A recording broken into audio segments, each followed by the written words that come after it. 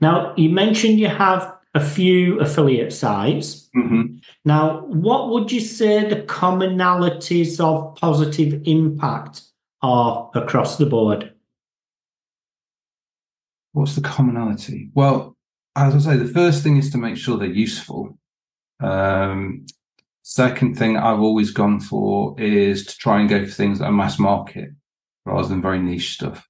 And I know that's not necessarily the advice people always get when they're starting out, but I suppose when you've been doing it as long as we've been doing it, we're fortunate in the fact we've got more resources than average, basically, to start out something. So it's given us that in to be able to break into areas which are harder to get into. So with the broadband, we were lucky. With the domain name, we were lucky that it was an immature market at the time. So that was just fluke. Can't claim any kind of, business brains or cleverness for the opportunity. The opportunity was just pure luck. But then obviously since then, you make your own luck after a certain period of time. So that's when we've gone on to other sites. So we've stayed in telecoms. We've done lots of stuff with mobile phones. We've done lots of stuff with electricity. We've tried to do stuff that is, other utilities, the stuff that everybody needs and wants to purchase, basically, because it gives you a large market to go at.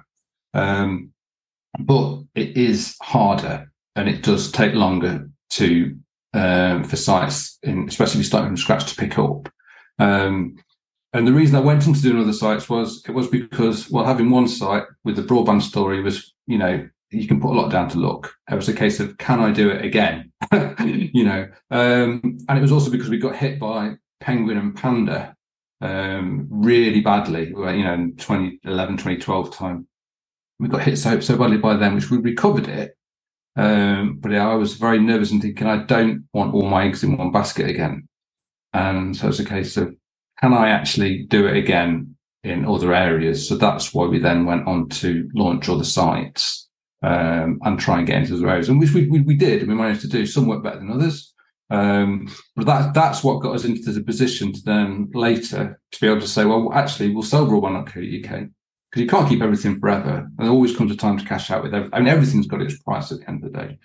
And it was a case of, if we hadn't done that diversification sort of in the mid sort of 2014, 15 time, starting doing that, we wouldn't have been in a position to sell broadband.co.uk in 2021 and take some chips off the table, essentially.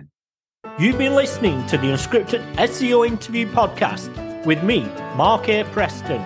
Join us next time as I interview more top SEO professionals.